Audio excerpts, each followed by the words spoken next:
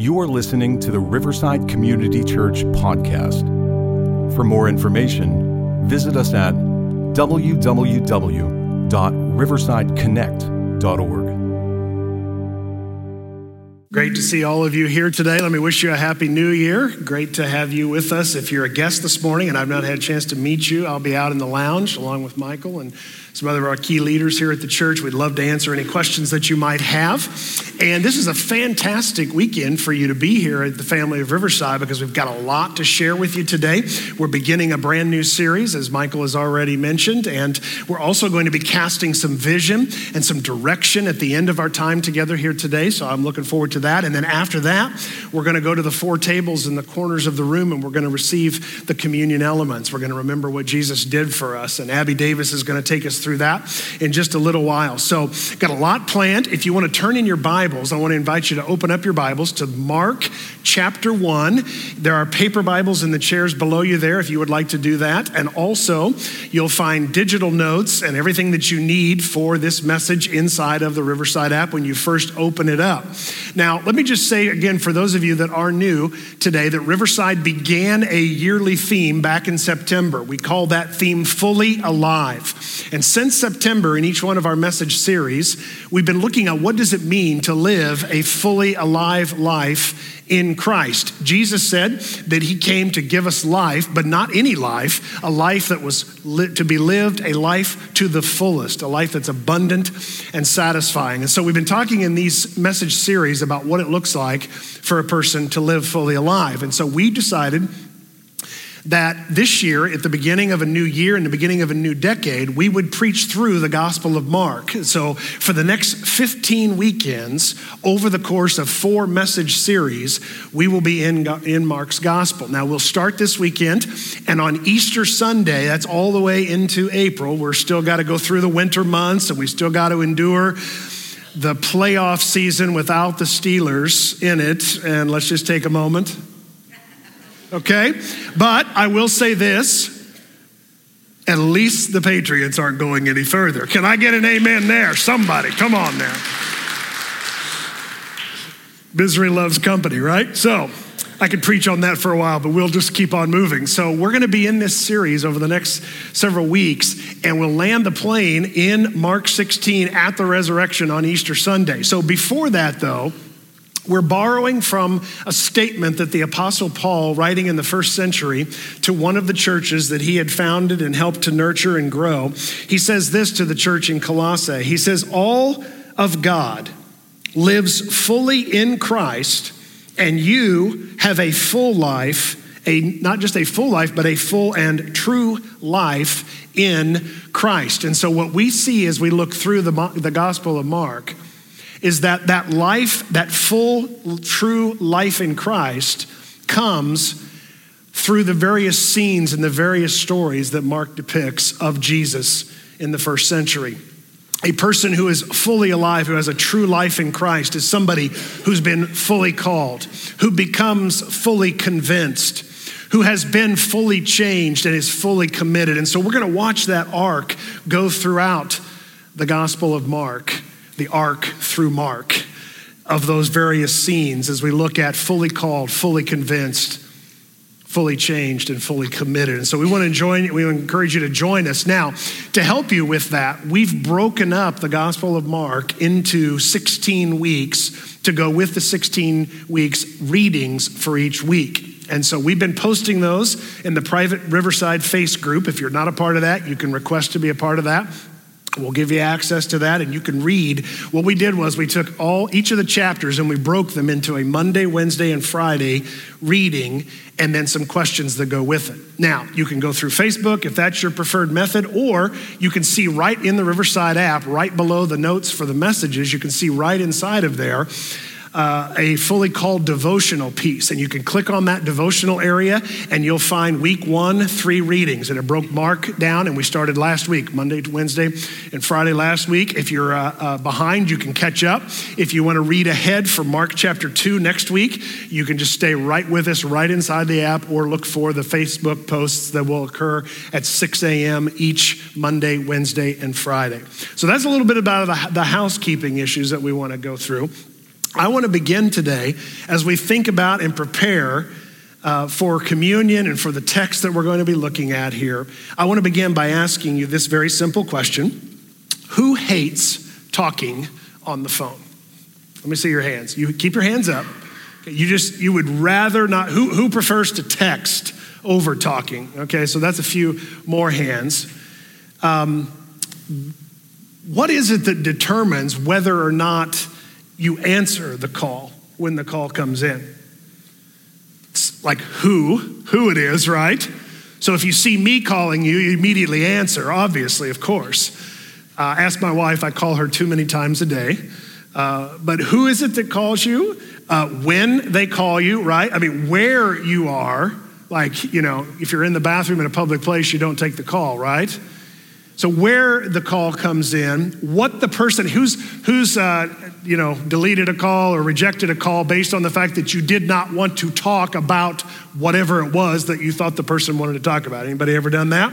Yeah, I've done that. And so you're wondering if I don't take your call, if that's me doing that to you or not. Now you'll be insecure. Welcome to that. Sometimes the ringtones. I love to set ringtones for certain people. It elicits this response. I love to put the photograph with the person so I can see who it is that's calling. I can hear their ringtone. And sometimes I'm laughing when Josh Hull calls me.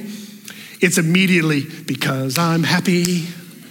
I'll just keep it right there. But it always puts me in a good mood when Josh calls me. Even if he's going to tell me something bad, I'm in a good mood just because of the ringtone. Think about this. As you begin a new year, you begin a new decade, what determines not how you respond to when other people call you, but how do you respond when you sense God is calling you? Think about that in the past, maybe in this current season of your life, in the present, and certainly into the future. How do you respond when God calls? Is it ignore? Is it block? Ooh, don't want that. I'm going to block that. Anybody ever blocked a number? Maybe you text back, hey, I can't talk right now, God, I'm busy. Got too much on my plate. Maybe you take the call from God, but then you feign static, like, can't hear you, Holy Spirit, losing signal, and then you hang up. How is it that you respond when God calls you? Maybe, hopefully, you just answer the call. You're fully present. You're fully engaged in listening as well as interacting with the creator of the universe. And then hopefully you follow through on the conversations. Now, whether or not that's you or not, whether you find yourself as a follower of Jesus or not, I want to encourage you to at least be open to hearing God calling you. Now, when I talk about God calling, I'm not necessarily talking about an audible voice. In fact, everybody who heard an audible voice from God that we have recorded, they always freak out. It's always not a good experience. It's like, they're always really terrified. So I'm talking about the still, small promptings, the whispers of the Holy Spirit, the whispers from God coming through his word, through other people around you, through circumstances, whatever it might be where you might sense that God is calling you to something. Now, we're going to be in Mark for this series. And Mark and his gospel is thought to be, out of all four of the gospels, Matthew, Mark, Luke, and John, to be the first of the four that were written. It's the shortest of the four written, probably written between 55 and 60 AD. So 25, 30 years, maybe up to 65, but certainly before the destruction of the temple in 70. Early on. And Mark was actually a companion of the Apostle Peter. He traveled with Paul. He traveled with his cousin Barnabas. And you can read in the notes, you'll see in your digital notes, you'll see a bio of Mark that we kind of laid out for you as much as we could about what we knew about Mark. But here's this guy who becomes Peter's secretary, so to speak. And I would submit to you that Mark's gospel is actually written through the lenses of the Apostle Peter, from his perspective. And Peter was in Rome. Mark was in Rome. Mark and him were together. Peter did some discipling with Mark and helped Mark out along the way. And eventually, after Peter was crucified for his faith in Jesus, Mark goes and leaves Rome, and he goes, according to history and according to early church tradition, he goes to Alexandria in Egypt, and takes the gospel, the good news of Jesus' life, death, and resurrection to Africa. He becomes the first bishop in Africa of the churches there. His letter or his gospel, his story of Jesus is fast-paced. It's quick. It's written to a Roman audience, and it's written with Jesus pictured primarily with all authority, even as a suffering servant. And we're going to see that throughout. In fact, Matthew's gospel is written to Jews, and he's trying to convince the Jewish people that through the line of Joseph all the way to David, Jesus is the Messiah. Luke is writing to a real broad audience of Gentiles, and he's tracing the lineage of Jesus all the way back to Adam. Mark doesn't care about the lineage or the heritage because nobody in Rome cared about a servant's lineage. And that's how Mark is picturing Jesus throughout this story as we take a look at this. Now, we're going to begin in verse 1, Mark chapter 1. I want to invite you to follow along with me there as we consider all that this has for us right out of the gate. Mark 1 and verse 1. The beginning, he says, of the good news about the Messiah, the Son of God, about the Christ, the anointed royal figure. And then Mark is going to spend the rest of his gospel, the rest of his story of the life of Jesus, defending and convincing us that Jesus is the Christ, the anointed one, the Messiah. And he's going to do that through miracle after miracle after miracle, through healings, through the supernatural work that what Jesus displays over and over and over again, to not just show us that we're called and invited to answer the call, but to show us and that we should be convinced, that we should be changed, and that we should be committed to following Jesus. Now, immediately, Mark goes into connecting the dots for his audience and showing us John the Baptizer. John comes on the scene and picks up the story from Malachi 400 years earlier. Now, if you're new to the Bible, you'll look in your Bible and you'll see Matthew and then you'll see Mark.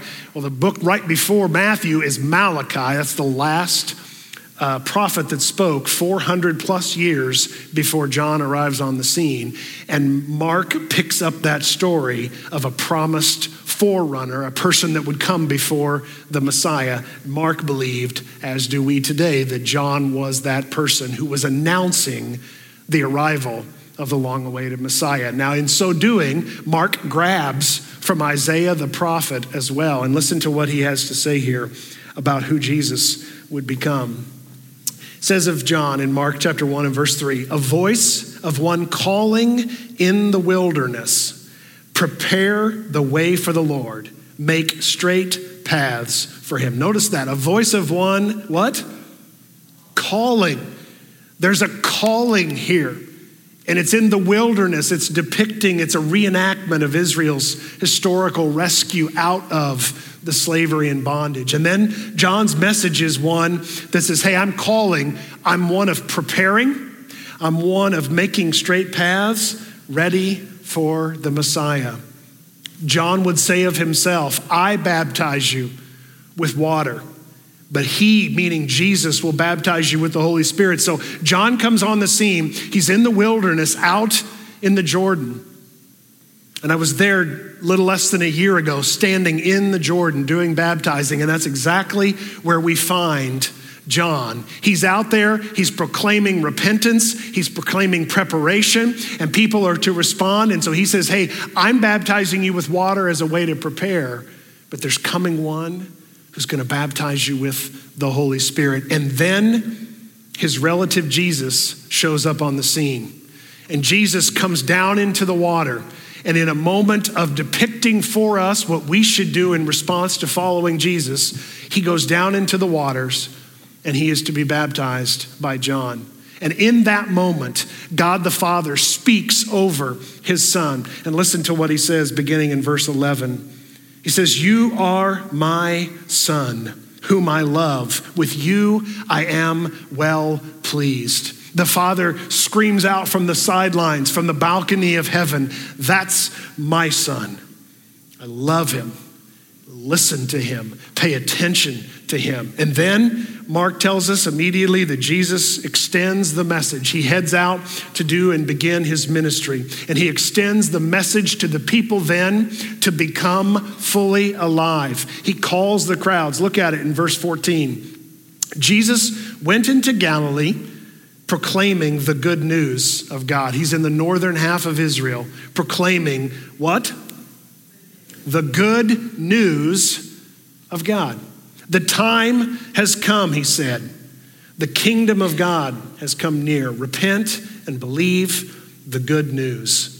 Note that the story of Jesus is rooted in history, in geography, and in relationships. So put yourself in Peter's shoes as he relives this moment when he's called by his rescuer, by his redeemer, by his savior, by his rabbi. So you got Jesus, he's out and about, and Mark's recording this on behalf of Peter, and he's saying, he's preaching good news. It's good news. It's not bad news. And if you've bought into a version of Christianity that sounds more like bad news than it does good news, you've missed the message of Jesus, because his message is good news.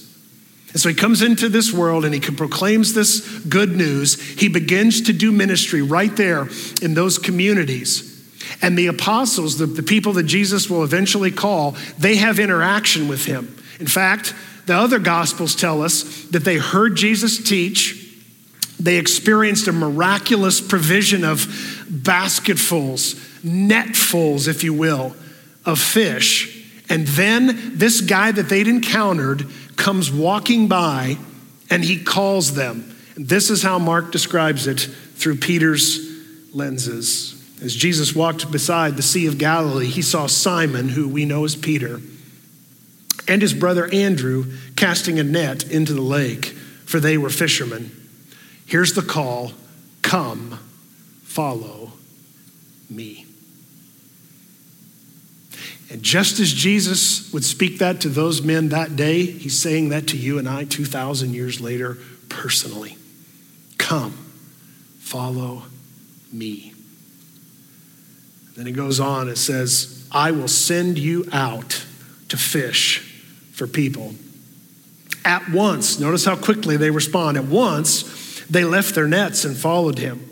When he had gone a little further, he saw James, son of Zebedee, and his brother John in a boat, preparing their nets. Without delay, notice this, he called them. And they left their father Zebedee in the boat with the hired men and followed him. Now we read that and we think, wow, what faith, what amazing. I mean, they just immediately responded. Well, you got to keep in mind as you read Matthew, Mark, and Luke and John, you keep the whole vision of it together. Again, they'd experienced his miracles, they benefited from his miracles, and they'd heard him teach. And so when this rabbi calls them, they answer the call.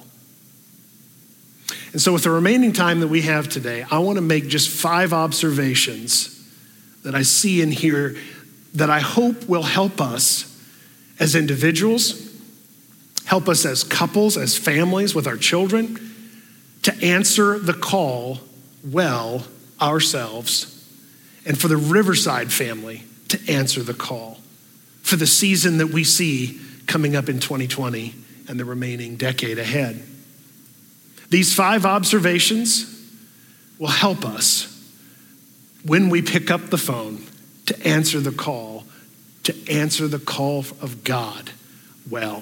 First one in your notes, it's good news that we're called specifically to follow Jesus. Rabbis, you see, the difference in Jesus versus a typical rabbi is that the disciples would come and they would come to Jesus, or they would come to a rabbi and they would say, hey, could we follow you? We'd really be interested in following you. We like your teaching style. We like your preaching style. We like the way that you unpack the Hebrew scriptures. And they would come and they would ask permission to follow the rabbi. But Jesus always flips things upside down and he does the choosing. Jesus goes and he does what the rabbis of the day did not ever do. He goes to a group of people that had been overlooked. If these guys were anything special, they wouldn't have been fishermen. They would have been rabbis. They would have been religious leaders or scholars of the day, but these are among the lowest in the classes. They're fishermen. And Jesus walks by all the impressive, educated, wealthy, empowered people. And he says, no, I want these guys. And he calls them, and it was good news for them. And it's a mind shift for us as well, that we could view being called by God as a good thing. It's a good thing that he's invited you to follow him. It will mean you live differently, but that's okay, because Jesus lived differently. And if he lives in you and through you, it means there will be implications for your life. And it's a mind shift set that changes in our world when we see it as good news that we've been called. We don't do it with arrogance, we don't do it with pride, but we are to be light and salt. Now, he says that it's good news. Jesus is bringing good news. That word in the original language is used throughout the Hebrew scriptures as well as in the Greco-Roman Empire to describe reports of victory that was brought back from the battlefield. So here's what would happen. For instance, the Roman army, they would go out and they would be in battles all over the empire. And when there would be a victory, they would send a runner back, and that runner would come running back with good news, with euangelion is the language word in the original language. And that word would be a report that, hey, over here, there had been victory. Over here, there's been victory. Hey, there's good news over here. And so when Mark says that Jesus is proclaiming good news, and when Mark says of Jesus and of his writing that it was gospel, it was good news, his readers could expect certain victory as a result of what he was proclaiming. And that's exactly what Jesus would proclaim, victory. Now, in the Hebrew writings and in the Roman writings, the word was nearly always a plural.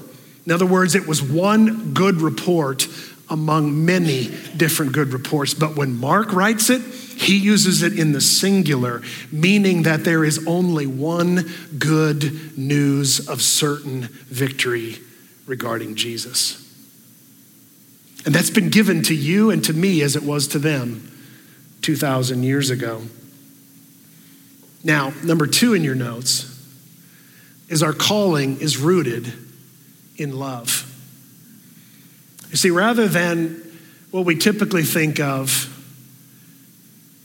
from a performance-based approach to faith, Jesus flips all that upside down. The Father flips all that upside down.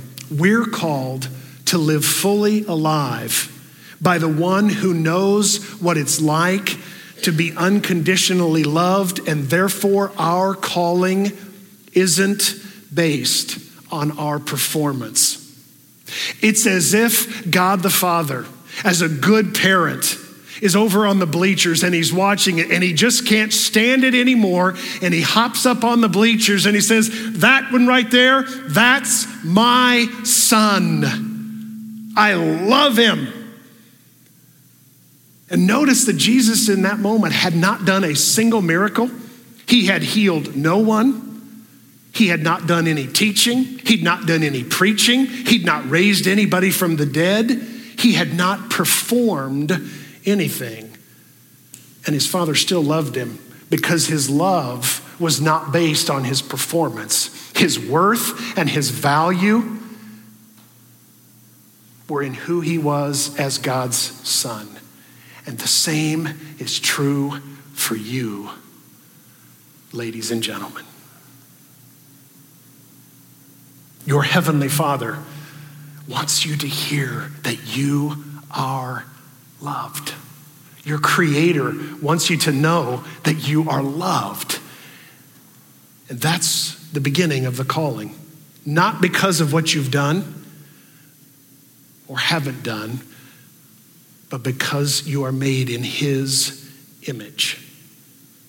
Our calling is rooted in a love like no other. Peter would tell you if he were here, he would clearly describe and candidly tell you about the love that he felt from Jesus even when he had betrayed and denied Jesus.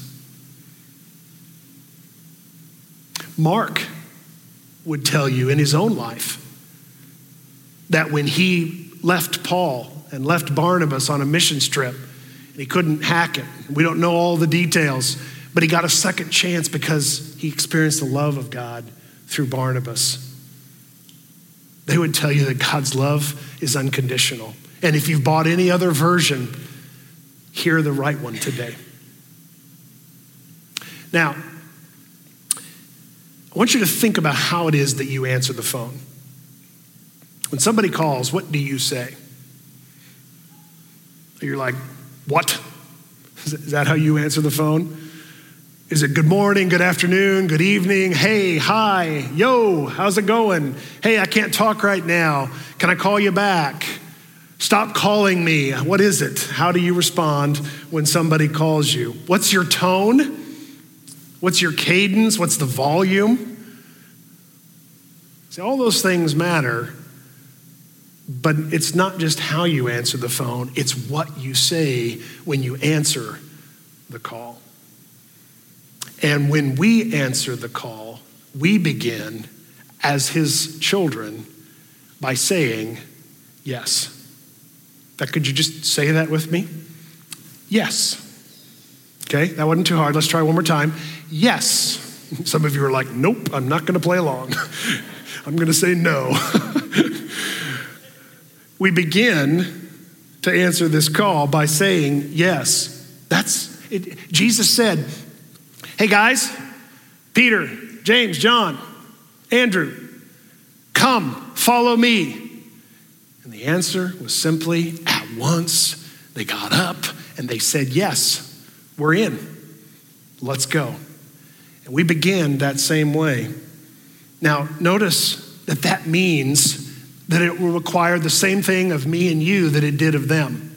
It meant that they would have to prioritize Jesus over family and over career. They left family and career. Now, does that mean they never had any connection with their family or never any interaction? No. But there was a prioritization to answering the call that some of you have had to face. Some of you will have to face. You're going to have a new identity in Christ. Will you have all the answers? Will it be neat and tidy, safe and pain-free, comfortable and convenient? No. And if you've bought into a version of Christianity that says it's all those things and it doesn't make sense, it's because that's not how it really works. Will it be messy?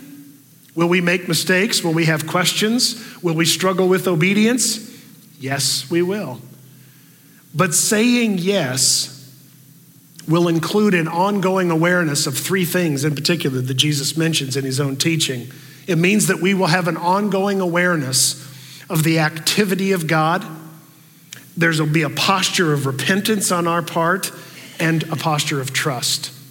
Jesus said when he was preaching, the good news was that the kingdom of God was near. In other words, the activity and the work of God is present. That there would be a repentance and a belief. There would be a turning away. There would be a reversing course, and we would turn toward the one who does not compare, condemn, or shame us. Instead, we find forgiveness and wholeness as we submit to him, as we put our belief and our faith and our trust in the one who offers us good news. Number 4 in your notes is that our yes to the call begins our no to the fall. Our yes to the call begins our no to the fall. When humanity fell is the theological terminology that's used. When Adam and Eve first sinned and humanity became depraved and we became broken by sin and marred by sin, they call it the fall. But we begin to experience a fully alive life in Christ. There's 2 things that start to happen. 2 things that mark a person who's begun to become fully alive in Christ. John mentions them both. He mentions water baptism and he mentions spirit baptism. The first thing that somebody who follows Jesus does is that they find some water, and that water depicts that they're buried with Christ and that they are raised to new life in Christ. And it just so happens that on February the 23rd, there's a link in your digital notes. You can sign up on the back of the info card. You can go to the Connection Center and sign up. We have our next water baptism services scheduled in both locations. And we want to invite you in 2020 to get into the water and be baptized in water. This could be your year. You've been saying, I'll do it in the future. Oh, I should do it. You hear about it every few months. We talk about it. And you've been putting it off. In fact, maybe you said, I'll just do it next decade. The next decade is here. Isn't that awesome? It's your year, 2020, for water baptism. There's also, John mentions it, that Jesus wants to baptize us with the Holy Spirit. That Holy Spirit baptism refers to this idea that we have the Holy Spirit living within us to live out the life of faith through us. It's a supernatural empowerment and enablement to live fully alive. The Spirit who raised Jesus from the dead is actively involved in cultivating those things within us which most glorify our Heavenly Father. The fruit of the Spirit that we talk about a lot around here, the faith, the hope, the love, the joy, the peace, the patience, the kindness, all of those things. It results in a deep connection with our Heavenly Father in a life of prayer. And being baptized with the Holy Spirit is an ongoing daily filling where we are given the ability to say no to the fall. When we say yes to the call, the Holy Spirit lives within us and helps us to say no to the temptations that so quickly and easily entangle us. And then it is the Holy Spirit who gives us the emboldening empowerment to tell other people about living a life that's fully alive. And for some of us, that's like really scary. And for a lot of us, we have questions about who the Holy Spirit is, what he does, how he operates. How do I embrace this Spirit baptism? I'm glad you asked. And it's now time for a commercial break where I will unashamedly refer you to my small group this fall, or this winter, spring. This semester, I'm going to be doing a group on the Holy Spirit. There happens to be a link inside your notes where you can sign up. The last I checked, it was over half full. So if you want to be in it, get registered today. Don't delay. If there's a waiting list, we'll try to do what we can to get you in there. But I want to be able to talk about this stuff because we're just scratching the top of the surface today on what the Holy Spirit wants to do in us and through us. But it is the Holy Spirit that grants us the capacity to live as light in this world. And that leads me to the fifth thing that Jesus said when he called his disciples, come follow me. He didn't say, I'm going to make you a better version of you, which was true, that happened. But he said, I want you to follow me and I'm going to send you out. I'm going to help you to fish for others. In your notes, we're to invite others to answer the call.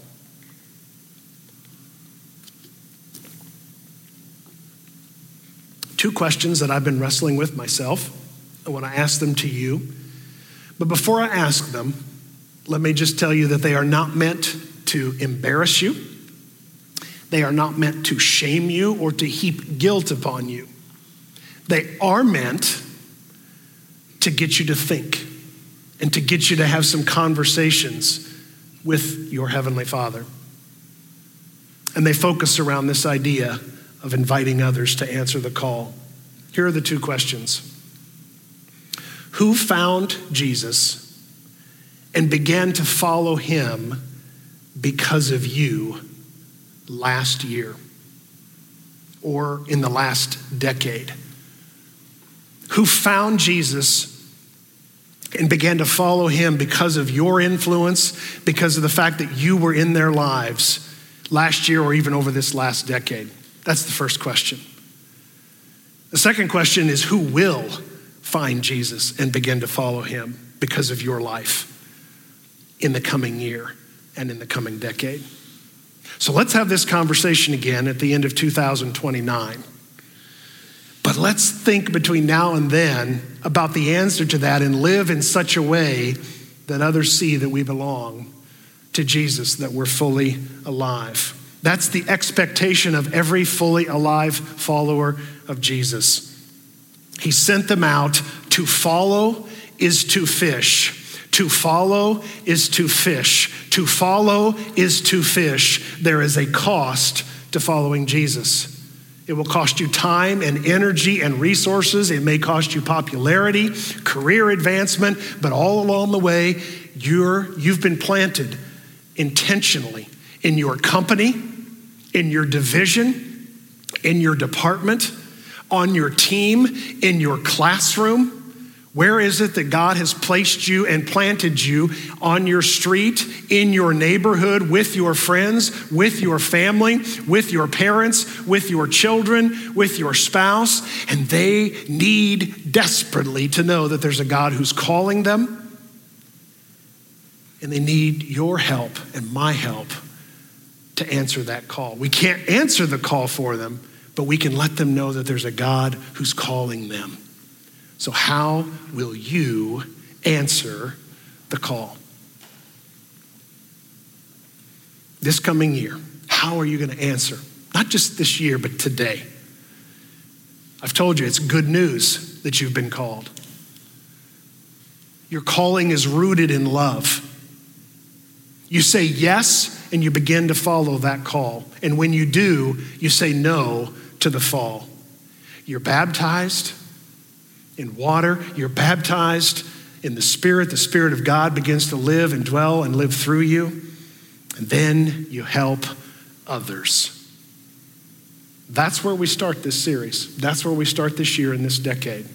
Now, today we want to share with you some changes and some news regarding transitions that are coming this year within the Riverside family. And as we've focused on answering the call in our time together this morning, we're putting this into practice as your pastors. There is a new chapter coming in the life of Riverside. We're excited for what we sense the Lord is doing in this season, in this time, and we're sharing that with you today. We've been praying about this for months and months. We've been working on this for years. Both Pastor Bill and I have answered the call, and we're inviting you to join us in this new season. So having said that, I'd like to direct your attention to the screen. If you are new today, you're hearing from our lead pastor, Bill, and his wife, Teresa Ellis.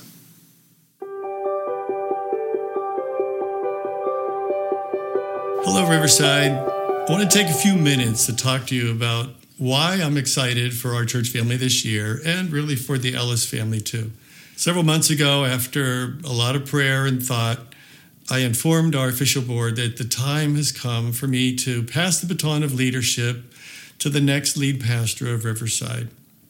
Now, it has been the adventure and the joy of a lifetime to see the birth and the growth of this wonderful community that we call Riverside over the past 31 years. So, as you can imagine, this decision is not made lightly. But I do believe the time has come for me to transition out of this role for several reasons. Number one, my years in ministry and my education have given me the opportunity to invest in other leaders in both ministry and in business with a leadership coaching practice. And as I move into this season of my life, I want to continue to add value to others as long as I'm able to do that.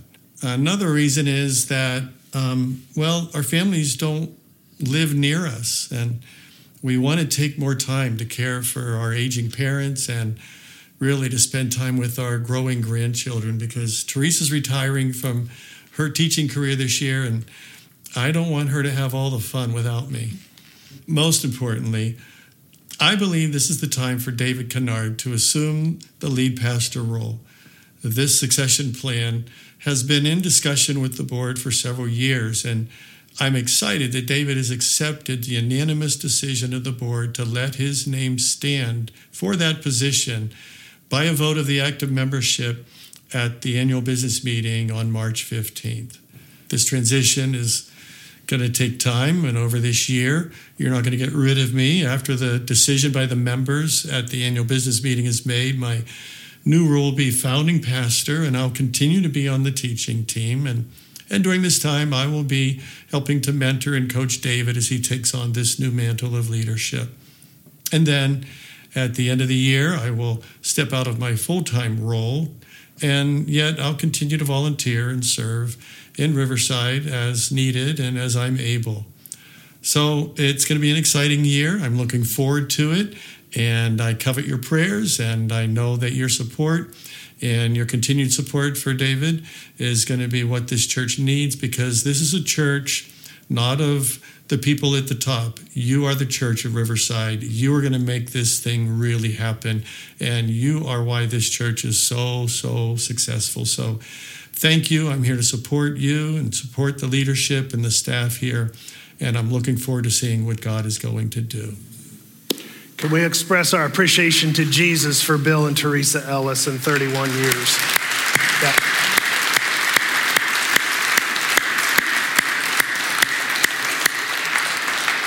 They're not here in the room, but we do stream live. Just today is kind of our inaugural weekend. We've been testing it this fall in our Oakmont campus, and there is a service. First and second service is always streamed from our Oakmont campus beginning really this week. So if you're wishing, I wish I would have been in Oakmont this weekend to experience that, you can actually watch it on YouTube, on Facebook, from our website. There's all those areas that are out there. And you have questions, and I'll address that in just a little bit. But I can tell you that when we answered the call as a husband and wife 25 years ago to follow Jesus as a couple, we would have never envisioned that we would come to Pittsburgh, that we would have 22 years here on the team, that we would be able to see the Mills location launched at the Cinemark Theaters and be coming up on 14 years here. And what an honor it's been for us, and we look forward to the future. It's a humbling journey that we've been on. We've been working on this for a long time. We're very excited about it. And again, I'll address some of your questions at the end of our time together this morning, because I know you will have them, and we do have an outlet for you to be able to do that. So, having said that, enough about us, but back to you, and most importantly to Jesus. As the worship team comes and we prepare to respond and sing and receive these communion elements, how is God calling you? What's he calling you to do? Who's he calling you to be? And how are you going to respond to that call? Because you see, here's what Mark tells us that we didn't read today in the rest of chapter 1.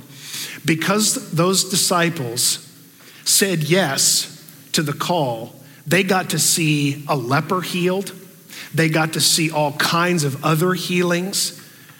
They saw miraculous working. In fact, there was a person who'd been possessed by a demon, and Jesus exorcised that demon. And they got to see all of that. Peter got to see his mother-in-law healed by Jesus simply because they said yes.